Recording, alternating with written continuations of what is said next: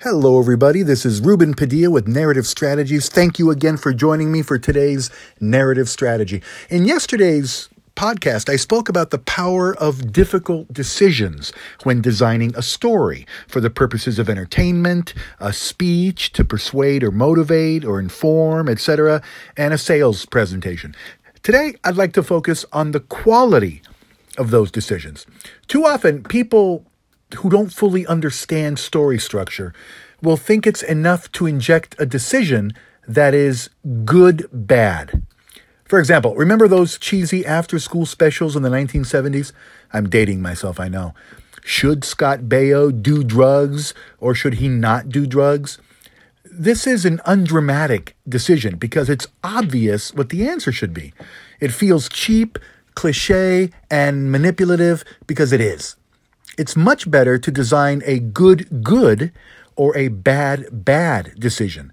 If I were writing or recalling a story, I would look for this. Should the high school senior go to his prom, a once-in-a-lifetime opportunity, or spend the evening with his terminal grandmother in the hospital as there's little time left?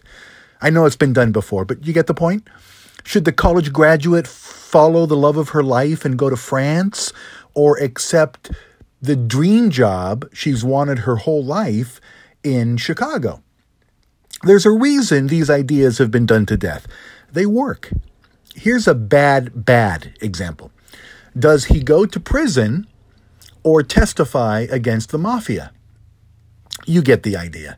Nobody wants to hear your 10-minute story about a good-bad decision that is obvious what the answer should be, even if you went the other way. We are storytelling creatures. It's an innate ability that's evolved for eons, ever since we all sat around the fire and spoke of the day's hunt. We recognize the elegance and drama of a difficult decision. In a sales situation, too often a presentation is designed to juxtapose emotion and logic in particular sequences with what amount to good-bad decisions. Do you want to spend quality time with your family or be a horrible person? Again, cheap, cliche, and manipulative. Better to give intellectual credit to the potential client and acknowledge that they, in fact, may be framing the decision to buy your product or service as a good decision. For example, buy your product or keep their nest egg. Or a bad decision. Spend a lot of money or miss out on this great deal.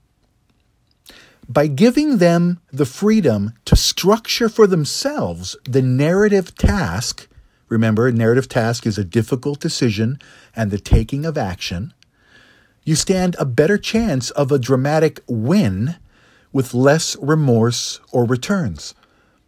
Sure, you'll miss the occasional sale, but you'll win many more with this storied structure instead of emotionally or logically browbeating a fellow adult. In a one-to-many sales presentation, as opposed to a one-to-one scenario, emotional and logical sequences will have varying effect because you're dealing with multiple points of view. But a group presentation based on narrative strategies will allow for many more minds to, quote, be on the same page, and ultimately, you'll make more money. In a speech or formal talk environment, the same framework applies, but please make sure you're utilizing actual events and difficult decisions from your own life as story fodder. Otherwise, you'll be just another speaker telling stories. And we have plenty of those.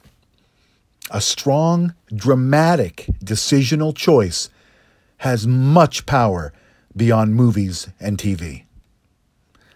Once again, thank you for listening.